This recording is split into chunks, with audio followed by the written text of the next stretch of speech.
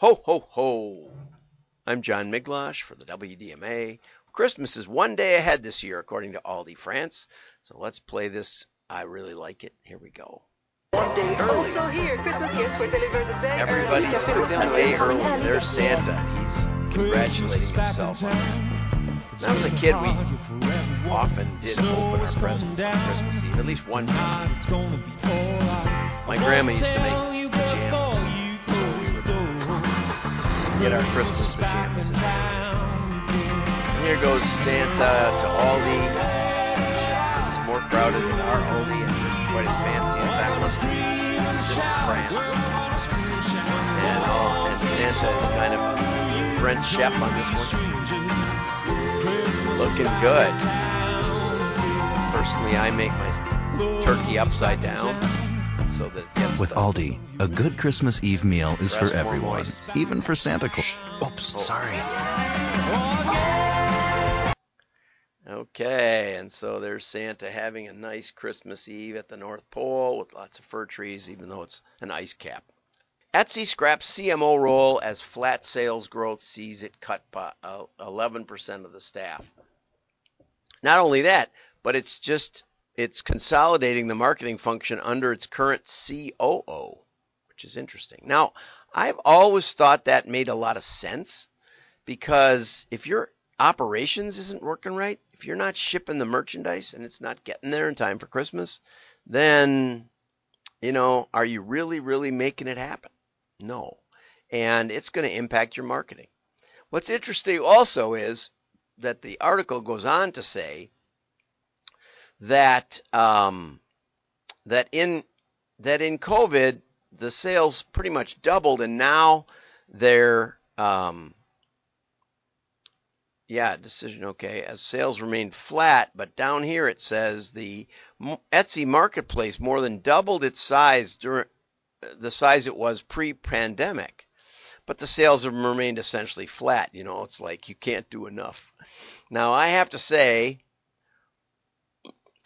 I go on ESPN to find out when my favorite teams are playing. I don't much like ESPN. They won't let me exclude all of their politically correct articles and sports that I don't care about. Make perfect sense. Sometimes it's better to eliminate what you don't like, allow the consumer to make that choice rather than just pay lip service to the ones they say they do like, because they show me a lot of stuff I don't like. Anyway, but it's owned by Disney, so what can you expect? Anyway, so there's been a persistent Etsy ad that was disturbing. Let's just say the pictures look like erotic products or something. And I kept telling ESPN or Google Ad Network that I didn't want to see these ads, but it always came up over and over, and it's probably still coming up. I finally clicked on it just to see what they were, and they were decor items that were just photographed in a way that made it look suggestive, which I don't appreciate. And I marked that down, but they would not stop showing it. So something's wrong with the Etsy ad buy, FYI. And that's part of the problem with digital. But, what's amazing is they reactivated 6 million previous customers, up 19% from the previous year, acquired 6 million new customers, and has 7 million sellers. I don't think I've ever gone on Etsy except for clicking on that dopey ad. So maybe it's time to try mail, right? Maybe that's how you should do it. More sticky. So one more CEO disappears. Okay, from purists to tree crastinators, Christmas tree sellers know their targets. I really like this one. From Sarah Mahoney at Media Post. The holiday tree buying habits are often ruled by fierce family traditions. Okay, and it turns out that they've segmented them. There's probably a Christmas Tree Sellers Association, I would guess. Does it say that? Let's see. I don't see it, but maybe it's in there.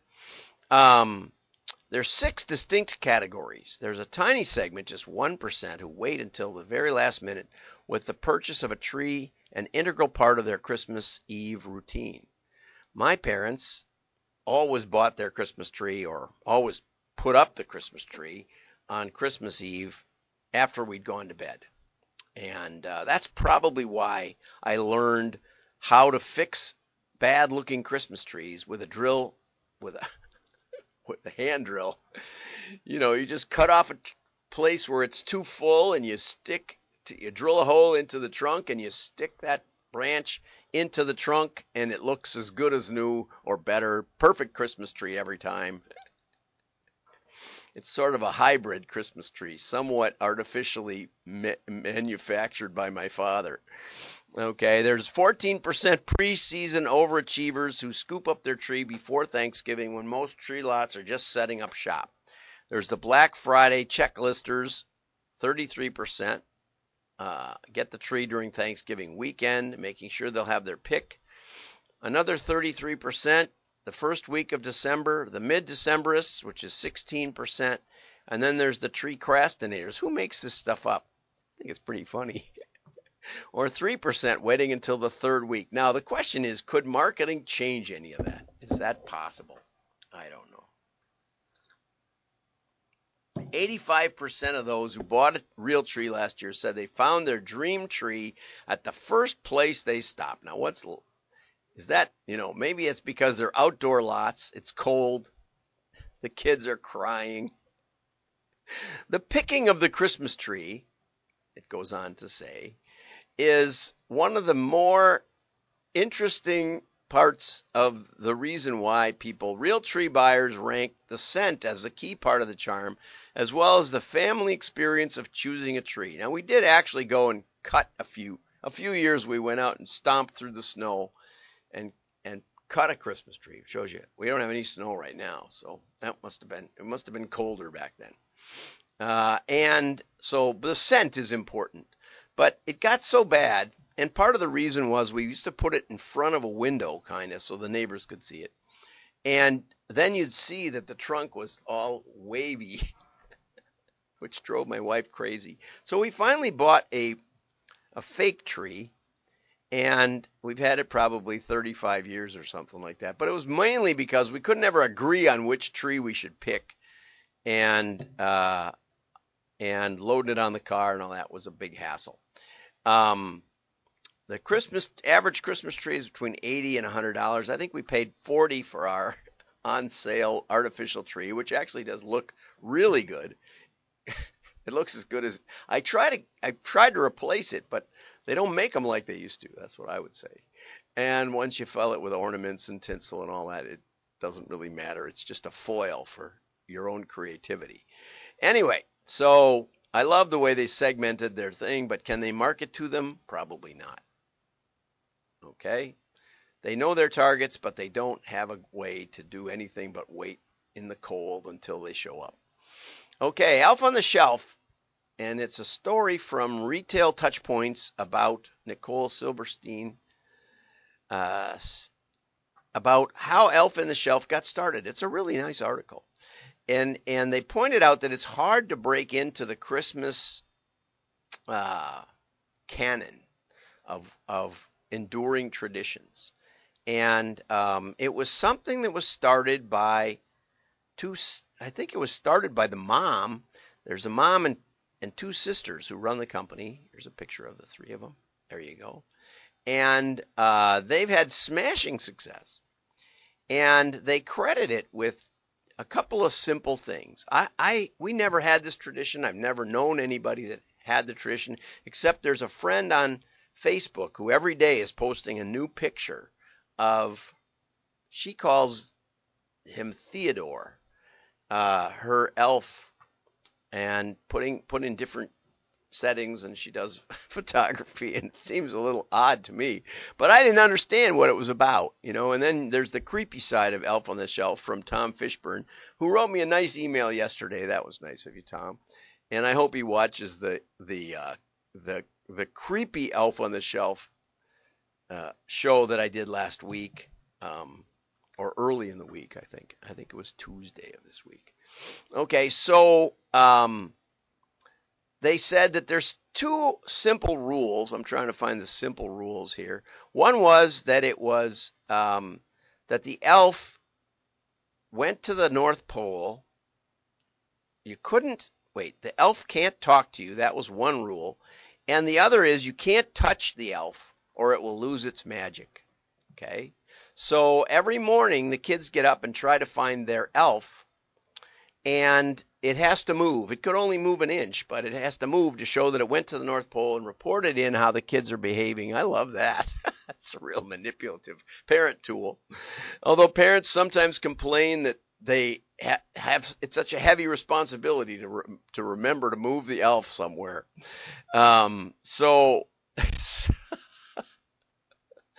they they said this was a real tradition that we actually did. They did a book. Here's a book. No, here's the Elf on the Shelf Christmas tradition. Yeah, I guess that's the packaging, and maybe this is the book, I think, and this is the elf. Okay, and so it's really simple, and it's about the how Santa spies on your kids to make them behave. It's very inexpensive. It doesn't have batteries. You can save it year after year. It's kids are taking them with them to college, but by then they know the magic is inflicted by the parents. It was just a really great. It was a really great article. They said, well, if you only have to buy them once, then why would I buy any more from you as a company? And they said, well, people started writing to us, and they would write to us and ask us, what does my elf eat? How do they get back and forth to the North Pole? And so they're doing this whole cultural thing. And they also have a book now of tips, Elves at Play, tools and tips for your scout elf. Here's a candy cane wall climber and accessory items. This year, the accessories are a baking kit. But each year they come out with a little thing so you can do your photo shoots and have a little creativity. Apparently, there are websites that just talk about the creative stuff you can do with your elf. So it's become quite a cultural thing. And I was saying to myself, well, why isn't there a motion picture? We haven't had a good motion picture since that little claymation Rudolph the Red-Nosed Reindeer. So yes, there is a motion picture in the works with Netflix, and the Food Network is going to be doing Elf on the Shelf Sweet Showdown. So Merry Christmas! Don't forget to get over here to the Jingle and Mingle. Actually, if you find the post, I think there's one in the WDMA Facebook or LinkedIn group. There's at WDMA, there's a button. Both of those will give you the Zoom link. You don't have to register. You just have to show up. We never know because the people who register don't show up all the time, and the people who don't register do show up. So it's wide open. I hope you bring some of your own eggnog. I'm going to bring my Santa hat. It looks like everything worked, which is a miracle, it seems like today. So have a great day. Repost and enjoy. Bye-bye.